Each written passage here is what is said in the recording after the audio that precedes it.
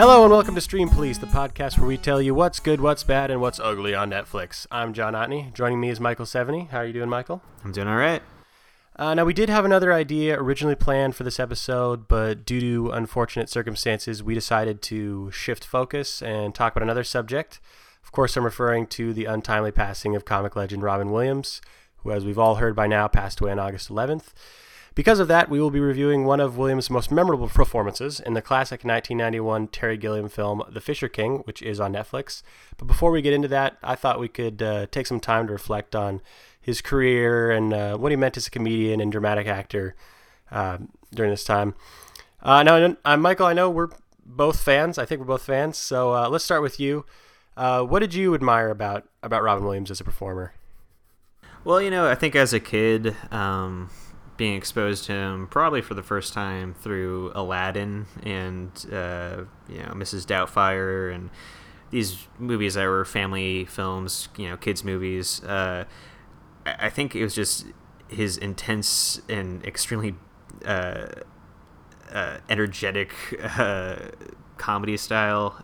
He's just like a 1,000 miles a minute, and he takes 8 different little threads that are, each funny in their own way, but he just jumps from one to the other, and it just makes your jaw drop. And even as a kid, when half the things he's saying are either flying above my head or just too fast to even comprehend, I was just enthralled by it, because here's this, giant, hairy dude, adult, who was just like a little kid on the playground having fun.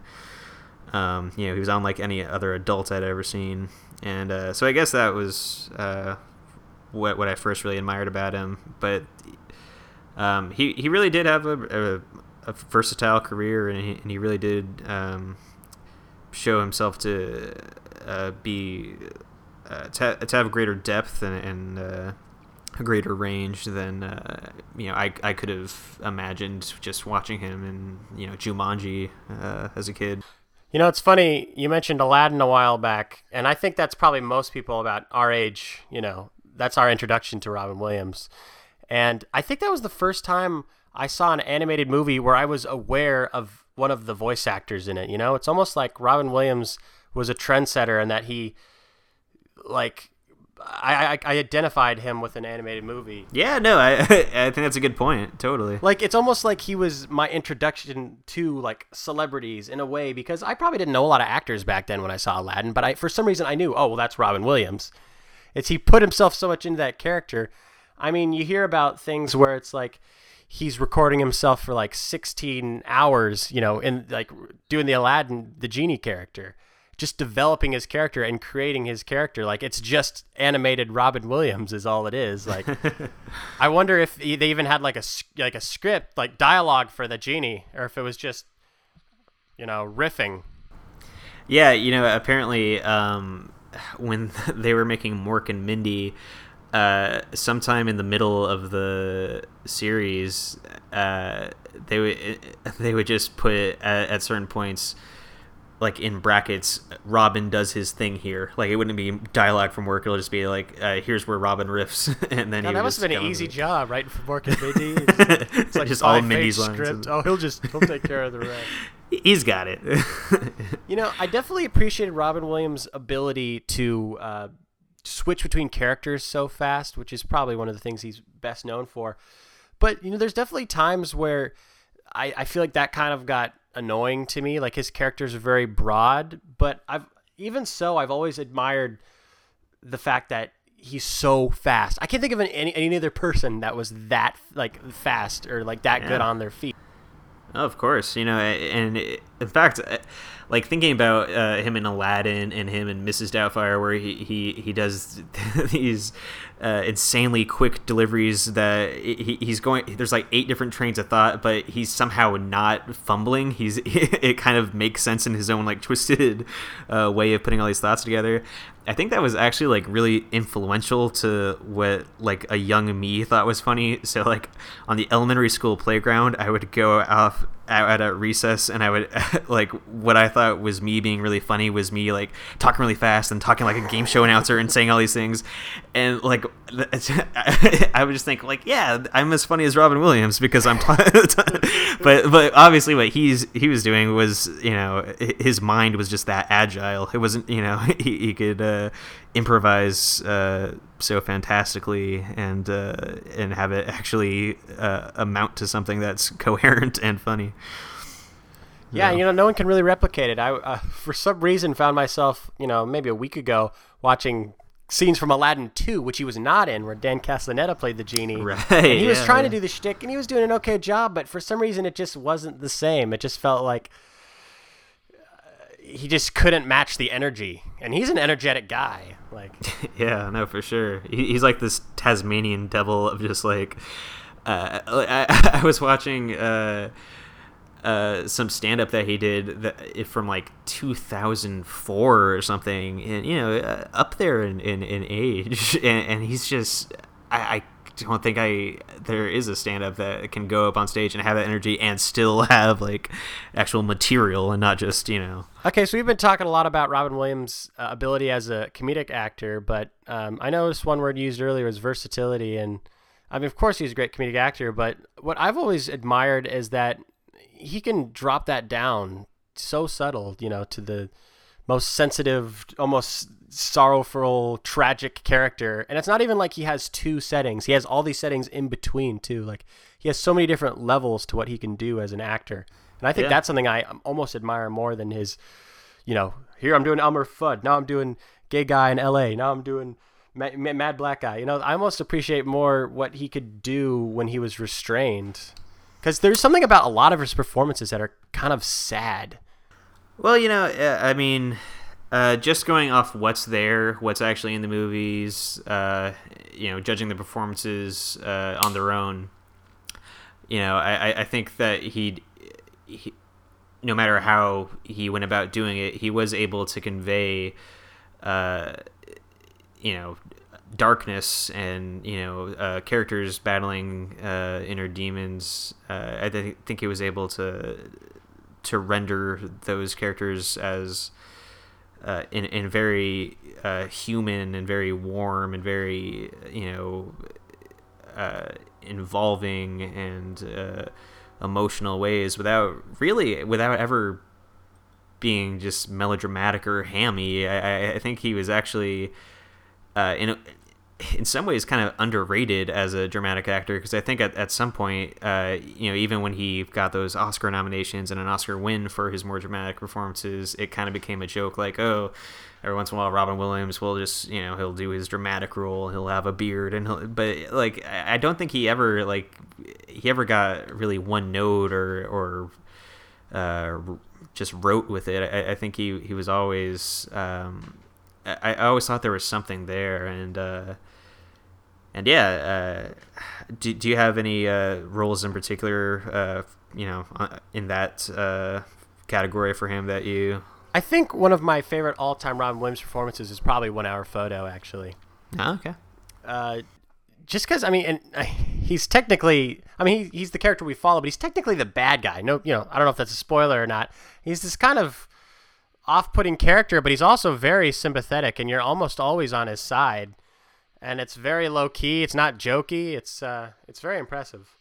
Yeah, I think kind of underrated, soft-spoken. I mean, is there a particular performance that you had in mind that resonates with you in some kind of way?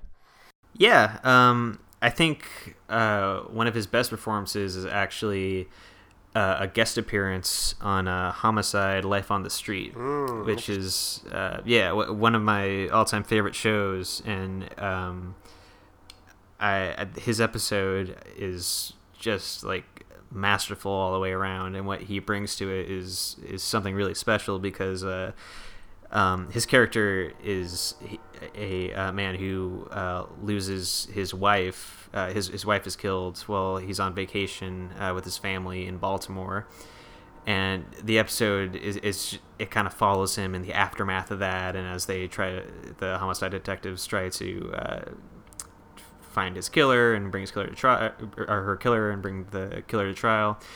and it's just such a raw and just vulnerable performance. It just feels so nakedly emotional. Like he kind of lets himself. Yeah, it just seems like there such a. I don't know. It doesn't feel calculated. Basically, it doesn't feel like an actor slumming it up on an NBC drama. Like, you know, it's he really is just this kind of raw nerve throughout the episode, and you know, I think anybody who has to deal with the direct aftermath of, you know, losing somebody and kind of all the terror of that can kind of, that performance probably is just resonates. And David Simon, who is one of the creators of Homicide and The Wire, and he, when Robin Williams passed away, he wrote a very interesting thing about the filming of that episode and seeing Robin Williams and Robin Williams being very you know, in character even when they weren't shooting. And then at one point it just seemed like Robin Williams was going to explode, and he finally just launched into this really long, elaborate comedy routine that had the entire cast and crew just doubled over laughing, and it was just 5 minutes of just intense comedy. And then he wrapped up and they filmed the episode, and David Simon says that, you know, even through all that, he found that there was some sort of sadness at the core of Robin Williams, but you know, that even so he still you know, was able to do things like that. And I don't know, that's a piece worth reading, and it's an episode worth watching. Wow, yeah, I'm not familiar with that. But I mean, he's a powerful guy, and he's always sympathetic. Like, it's crazy. I can't think of a single Robin Williams movie where I'm not on his side. You know, it's funny. A while back, me and some friends were watching Mrs. Doubtfire, which I hadn't seen in a while. And if you like sit down and watch that movie as a logical adult, you realize, like, this is the most insane character making the most irrational decisions. Like, he's given a very fair, like, court order. Like, we're gonna give you 90 days to get a suitable home and to get a job. You're like, yeah, that makes sense. But still, you follow him along just because he's so charming. You're like, well, you know, he loves his kids. I'm going with it. Like, I feel like if any other actor had taken that on, I would be like, this guy's nuts. Like, it would have been way harder for me to like go along with him on this journey. But because Robin Williams is so funny and charming, I'm behind him 100%. Oh, totally. I mean, could you imagine anybody else? Not like even in Jumanji or something like that, you know, making it when that guy who's been in the jungle all these years going around with these two kids, I don't know, there's a lot of performances that wouldn't work if it were anybody else playing the part but Robin Williams. There's, you know, so many characters that would just fall apart if anybody else were playing them. I mean, even people I like I to imagine who else could have played Mrs. Doubtfire. Like, who would have been Robin Williams, you know, contemporary? I'm thinking, what if Bill Murray had been Mrs. Doubtfire or something? Like, I love Bill Murray, but I don't know if that would have worked. Wouldn't work, and or Jim Carrey. You know, he'd be too creepy. Yeah, would not work. Robin Williams has it. Yeah, absolutely. So yeah, hard to replicate. A man of many talents, and the movie we are talking about on this episode includes a lot of the different sides of Robin Williams, and we'll be talking about that in just a minute with our review of The Fisher King. Mendacity! Why are two attractive city squires like you abusing a night like this? You a faggot too? Faggot? No, but I do believe in fairies. Oh, now without dinner. You fucking nuts! Viola! Let's show him what he's won! I have to advise you to let us go. Oh, you advise us, huh? Yes. You're outnumbered, son. Don't you see?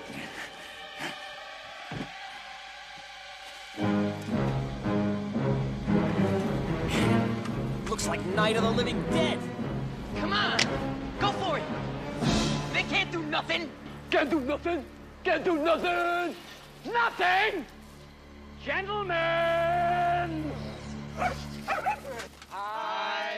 The Fisher King is a story of a shock jock named Jack Lucas, played by Jeff Bridges, who's a pompous talk radio celebrity with an impressive ability to influence those around him. Though this talent takes a turn when Jack's careless words influence a unstable caller, and this leads to a grisly shooting in a New York nightclub. Several years pass, and Jack has fallen from the top, now working in a video store with his girlfriend Anne, played by Mercedes Ruehl. Unfulfilled and ridden with guilt, Jack decides to end his own life via drowning.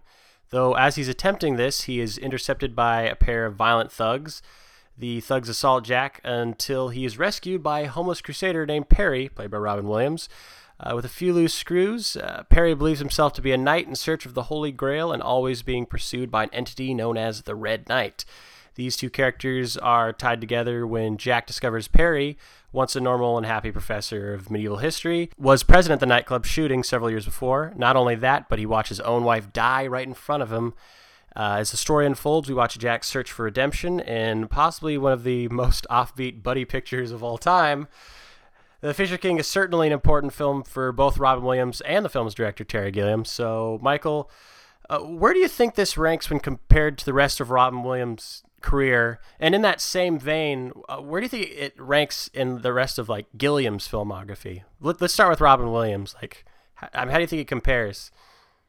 Well, I mean, maybe at that point in 1991, it might have been seen as more of an outlier or seen as more of a departure just because of, at that point, he had done dramatic roles at that time already. But I think that this particular kind of performance where it's, still very manic energy, but in kind of a darker context or kind of tilted so that you can sort of see that manic energy in a different light. I think it was such a...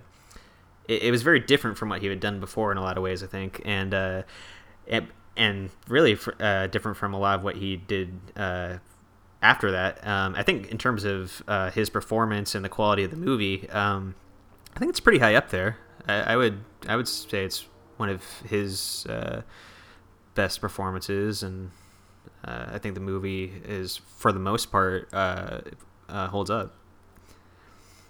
And what about in the scope of Gilliam's filmography? Like, how do you think this compares to some of his other work? On Gilliam's filmography, it sucks. No, I'm just joking. I think for him, again, it is kind of... I think he actually referred to it as his sellout or something. Like, he jokingly called it, like, his kind of sellout movie.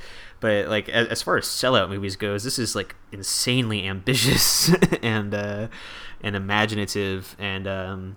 I wouldn't call it his masterpiece, and I don't think it's, maybe when you think of Terry Gilliam, there are a couple of movies that come to mind that kind of have his stamp on them a bit more, but I think it's a good movie, and I think that it's very much in the Gilliam wheelhouse. And yeah, it's funny, when I think of this film in terms of other Gilliam films, it's actually one of my favorites, and I think that's for a couple of reasons. One, even though he calls it his sellout movie, I've seen him say that too, it seems kind of restrained in terms of special effects. When you compare it to something like, like Brazil or Baron Munchausen. I mean, you got their flourishes of fantasy, but for the most part, it's really just a kind of a character-driven story with, a couple little kind of dreamy effect sequences thrown in there. And I think that's one of the things I love about it, is it's just such a human story. And then it's definitely dark. Like, all Gilliam movies are inherently dark in some way, but I think once you finish the movie, it kind of, I'm not going to spoil anything, but it kind of ends on more of an upbeat note, which is something you don't really get with a lot of Gilliam films. They usually end with something kind of nightmarish or just tragic or just kind of morose or offbeat. So it was kind of nice to see him tackle a more upbeat ending, and I do think the ending of this movie maybe wraps things up a little too tightly, but sometimes you like to get that, when you watch a movie that's full of so many, like, awkward and tragic occurrences, to get it wrapped up in a nice way, in a feel-good kind of way is kind of comforting. Yeah, I mean, this was the first time I'd watched this all the way through, and I think one thing I was amazed at was the just dramatic shifts in tone. Like, sometimes this movie seems so jokey, with this character, this over-the-top character, and then just it goes to dark, like, so like fast sometimes with, people almost killing themselves. Or there's that scene where they show Robin Williams and his wife when they're in the nightclub at the time of the tragedy. And that's just like, I mean, they show you the violence. Like Gilliam will show you the grit, but somehow even in like all that grit, like find some beauty in there. And I think that's one of the biggest strengths of The Fisher King. All right, in a movie that is on some level about living with depression and about the reality of a character who has depression and has to deal with just the daily pain of life when you're suffering from that disease. I think it's a testament to both the amazing visionary direction of Terry Gilliam, even in his supposed sellout movie, that he's able to render depression visually on screen in a way that doesn't seem like a cheat, but at the same time is, kind of a compelling distillation of what exactly depression, of how powerful a force depression is. It's also a testament to Robin Williams and Jeff Bridges certainly, but especially Robin Williams, that he's able to I don't know, show how depression it's a physical thing. It's a emotional, mental thing. It's something that just destroys a person. And Robin Williams in this movie, he just absolutely fearlessly embodies that, and it's really a strong performance, and just a great rendering of that condition, and it's watching it now, knowing what we know, it obviously takes on kind of another dimension, but just standing alone it really is fantastic. It's funny, it seems almost even more poignant now knowing what kind of person Robin Williams was, or just looking at his filmography as a whole. Like this covers so many sides of the spectrum. It covers him as a comedian, as a dramatic actor, as a sorrowful, tragic figure. It embodies so much. I mean, for me, I don't know about you, but this is up there. This may be my favorite Robin Williams performance, one of my favorites. It's really high up there. Like, it's really impressive. I don't know, is it one of your favorites, or would you rank it fairly high? I would definitely rank it fairly high. I would put it, maybe number one. I would have to... Yeah, I'd have to really go through them again, I guess, but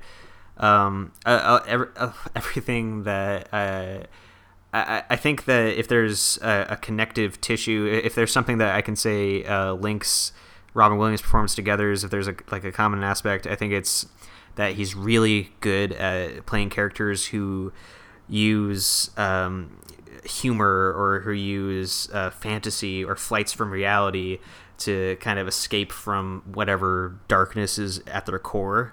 And I think this is the best possible example of that in one role, is just somebody who has suffered from trauma and tragedy, but is, fights it in his way, and succumbs to it on some days but triumphs over it another day. I think this is this is the peak of what that is with Robin Williams.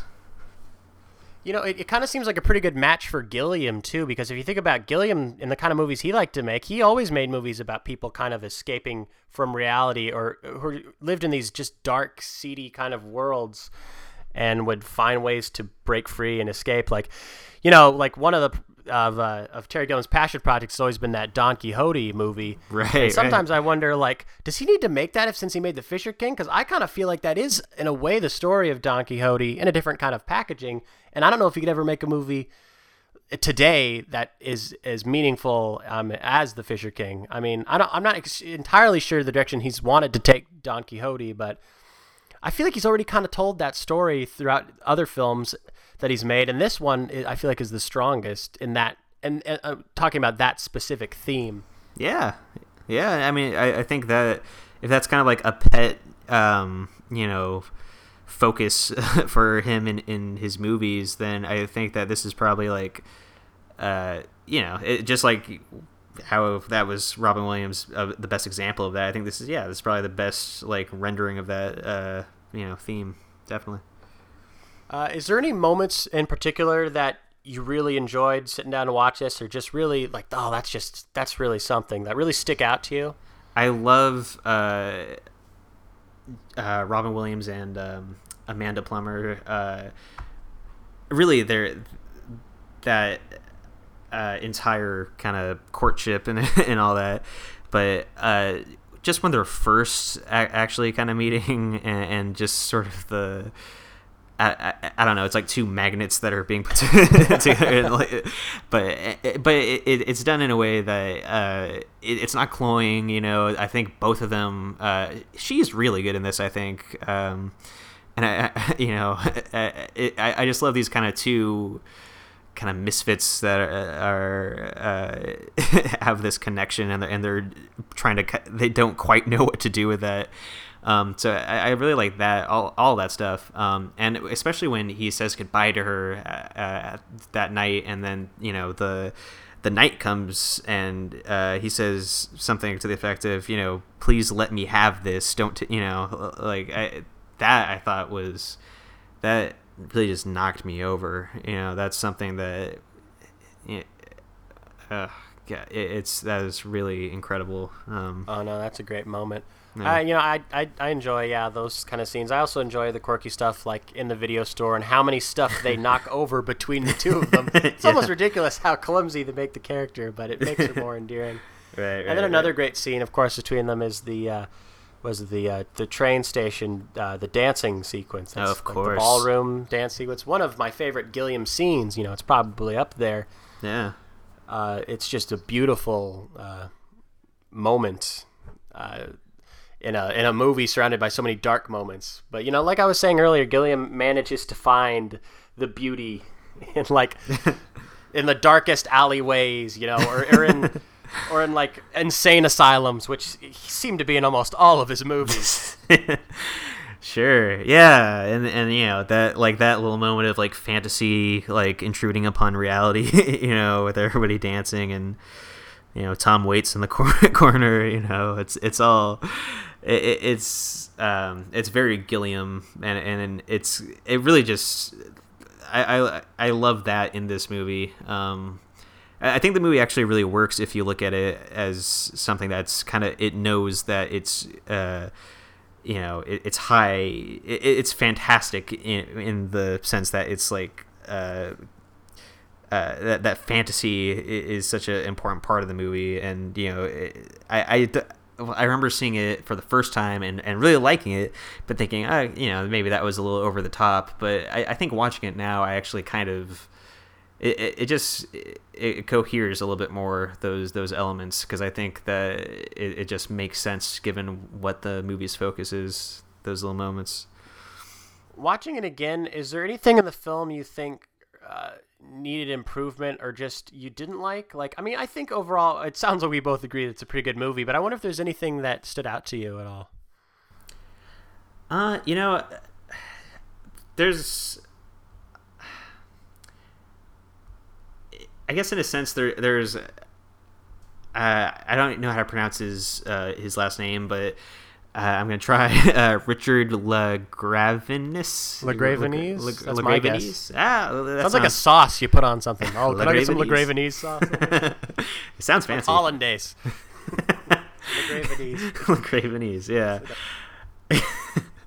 I think there's elements of the script that I like, but at the same time that it kind of seems like one of those screenplays where it's like, oh well, I'll take these elements of kind of Grail mythology, and there are parts of it that just seemed like when I feel like the movie kind of slows down a bit when Perry goes into his coma, and then it's about Jeff Bridges trying to get the Grail, which I think makes sense, but it just seemed like, okay, well, yeah, that's where the story goes now, and I don't know, I guess I kind of felt more involved in Perry's story, I suppose. And so yeah, there's that. And also, I guess, even though I do like that there are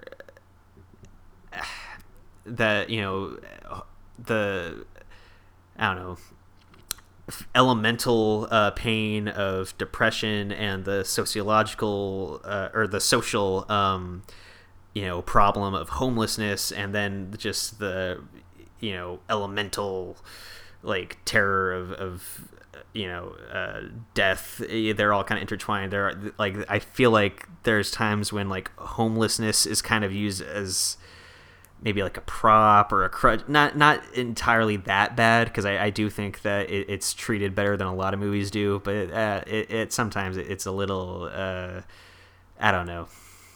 Yeah, I felt a little iffy, but yeah, those are some things I kind of still feel about it.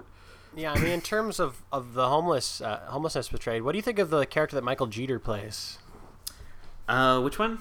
He's the small man that sings with the mustache.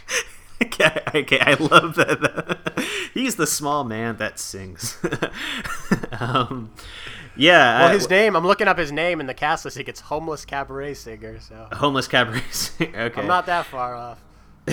Yeah, no. I just love that is such an accurate. Yeah, I mean, that's kind of what I'm talking about. Like, yeah, which I don't think that there, you know, that's malicious intent on the part of Terry Gilliam, of course, but I don't know, it's something to be. Seems like a cheap laugh. Sure, yeah. In some effect, he's so over the top. I mean, he has his moments, but he's just cartoonish almost, you know. Yeah. Like, there's so many other things in the movie that are tragic, and then you get some of these homeless people that are like cartoon characters, and right.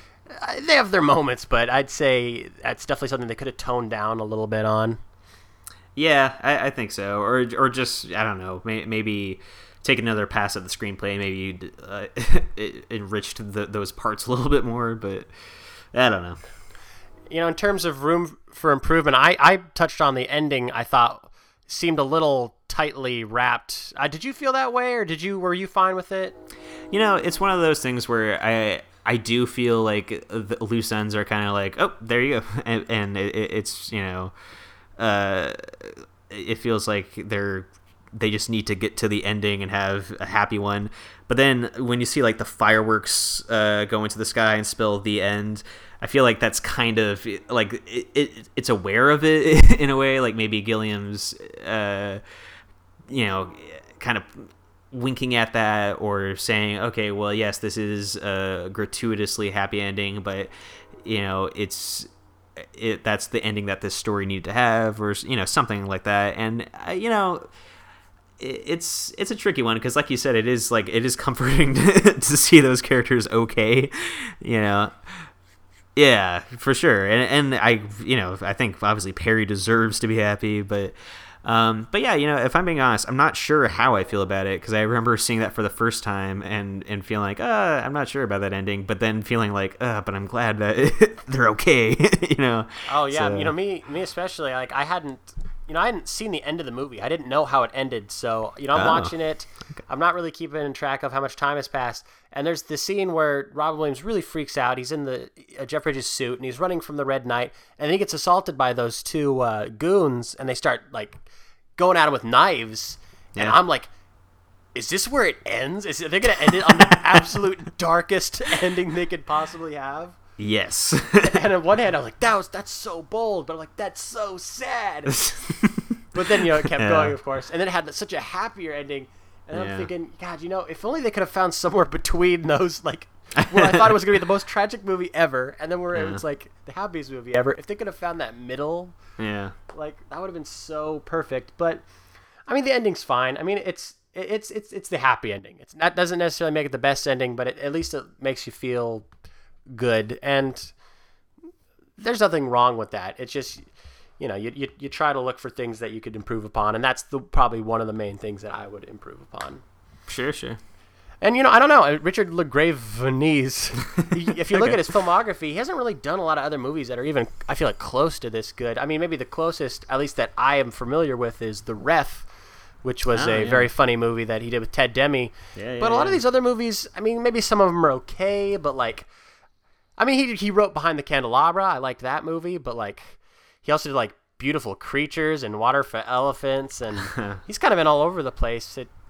I feel like The Fisher King really stands out among those films. Sure. It's kind of interesting that one. I wonder if it was like a passion project. So I'm looking at this guy. He's from Brooklyn, and this is a movie set, in New York. Yeah. I mean, maybe it was something very close to him. I don't know. I mean, sometimes this is all me assuming things, but sometimes writers only have really like that one really great idea in them, and then a lot of other ones are just lesser versions of that. But I don't know. I mean, it's interesting that a film like that came from this guy. Yeah, I mean, who knows? It's with screenwriters especially. It's always hard to get a gauge on what their voice is, because so many times a script is so different from what it ends up being on the screen, and it's just such a hard thing to really judge. But I think it definitely does stand out. In his work, and I don't know. I think it's a good screenplay, despite those problems. I think that it does a good job of kind of incorporating all these elements together in a way that doesn't just seem like a total mess of a movie, which it very much could have been. Like, think of all the ways this movie could have gone. I think it's a good story, and it's good, well told. So yeah. Yeah, I don't know though. I mean, I guess I'll have to check out other Richard LaGraveney's like scripts. Like maybe his version of Bridges of Madison County is like totally messed up. Like it's got like a magical bridge. It turns into a monster. Or something. Yeah.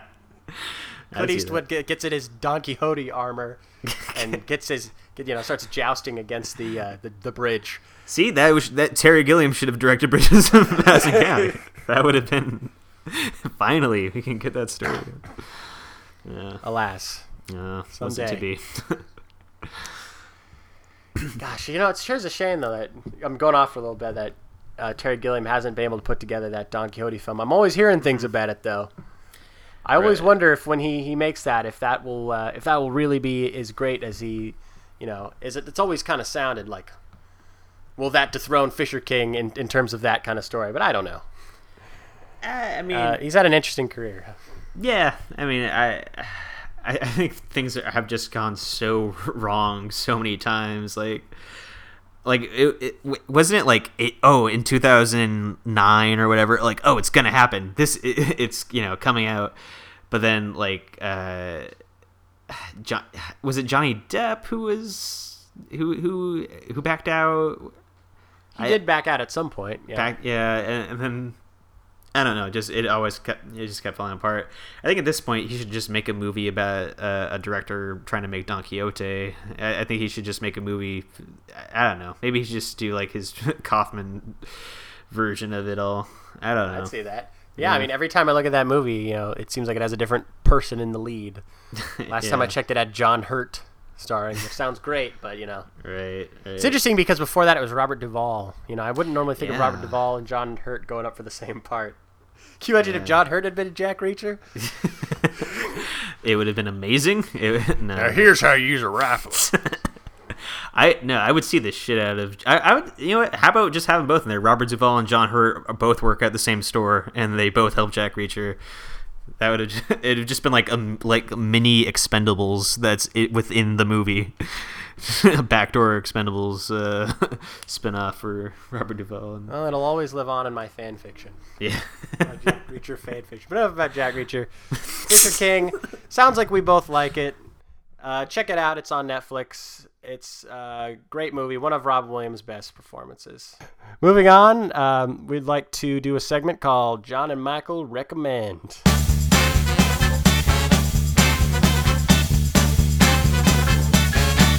Now, of course, going in with the theme of this episode, I guess the theme being Robin Williams, if a person could be a theme. Yeah, sure. All right.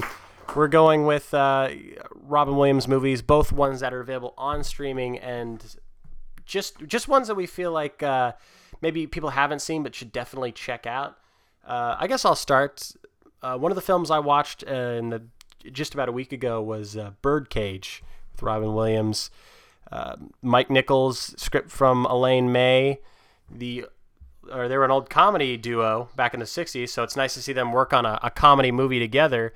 And in that respect, I feel like Birdcage does have kind of an old school feel to it in terms of its comedy. Very old school feel. I know it's also based on the foreign film. I can never remember how to say it. Do you know how to say it? I know. I've never met I anyone couldn't say like Richard Linklater. I don't know. I've never met anyone who could say it. That's right. But a foreign film, and I'm not sure if that was based off a stage play. This movie definitely has a play feel to it, which is another thing I appreciate about it. That it's kind of minimal to this one location. And then another thing I think is interesting about it is Robin Williams. This is a movie with a very, very like over the top flamboyant character, and it's not Robin Williams. Like he's playing the straight man. Yeah. Like that's interesting to see him show that kind of restraint. Because I've seen like Robin Williams on stage, and when he's on stage with like another person, like I mean he's a great, bless him, but he'll like step over everyone's lines and try to steal the show. So it's kind of nice to see him be able to take on that other persona of the straight character and interact with Nathan Lane. And it's a great dynamic. It's very funny.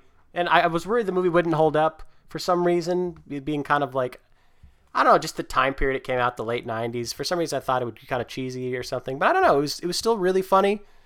I'd recommend that one, definitely. What about you in terms of streaming? On streaming, I think World's Greatest Dad is not only a great movie, but really I think for Robin Williams, if there's a role that shows like how even late into his career that he was still just doing things that were adventurous and choosing roles that weren't just the easy like, oh yeah, here's my paycheck. No, like this is a great example of him kind of just doing a very interesting character and really bringing a lot to it. It's a Bobcat Goldthwait movie, so I think right there that should kind of tell you a lot about it. And it takes this very like dark but very darkly humorous idea for a story, and but it does it in a way that's like alternates between being kind of funny and unnerving, but also moving and touching. And Robin Williams is just it's another example of a movie that there's no other actor that could have done it quite as well, and who just really brings something really special to it and really kind of anchors it. So definitely highly recommend that one.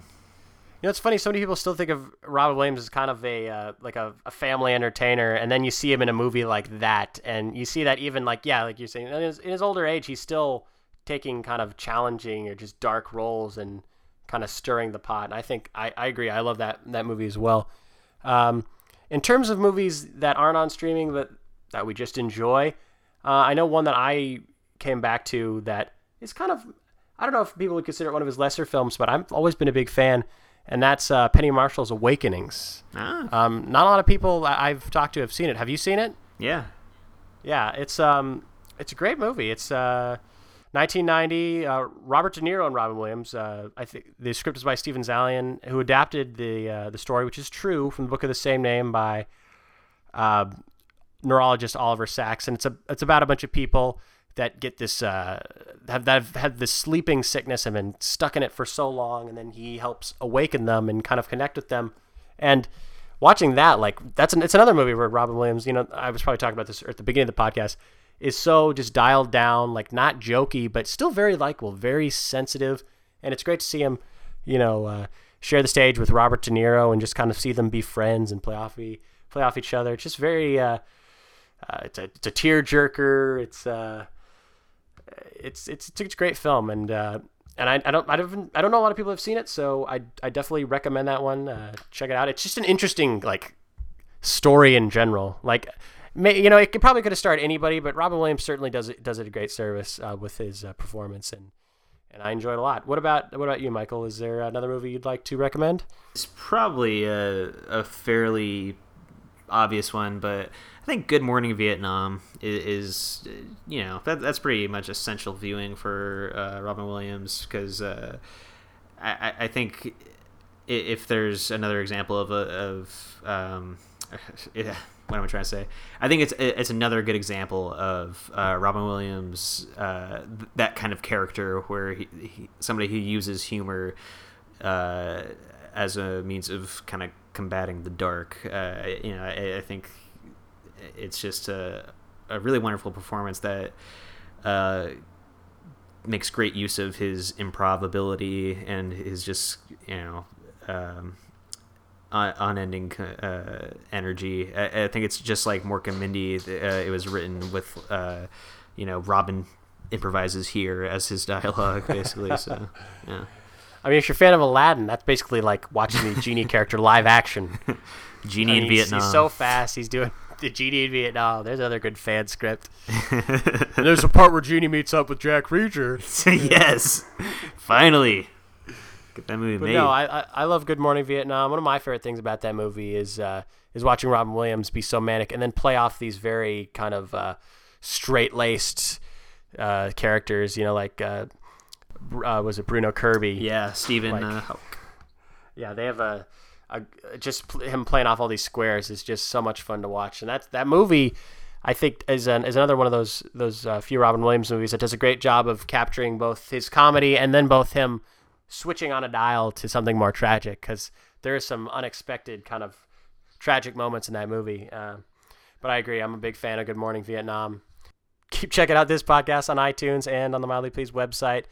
I think we've put together a Tumblr. I don't know if there's anything on there yet. We're working on it. Michael, we're working on it, but we're making an effort, and we got some stuff in the woodwork that should be interesting.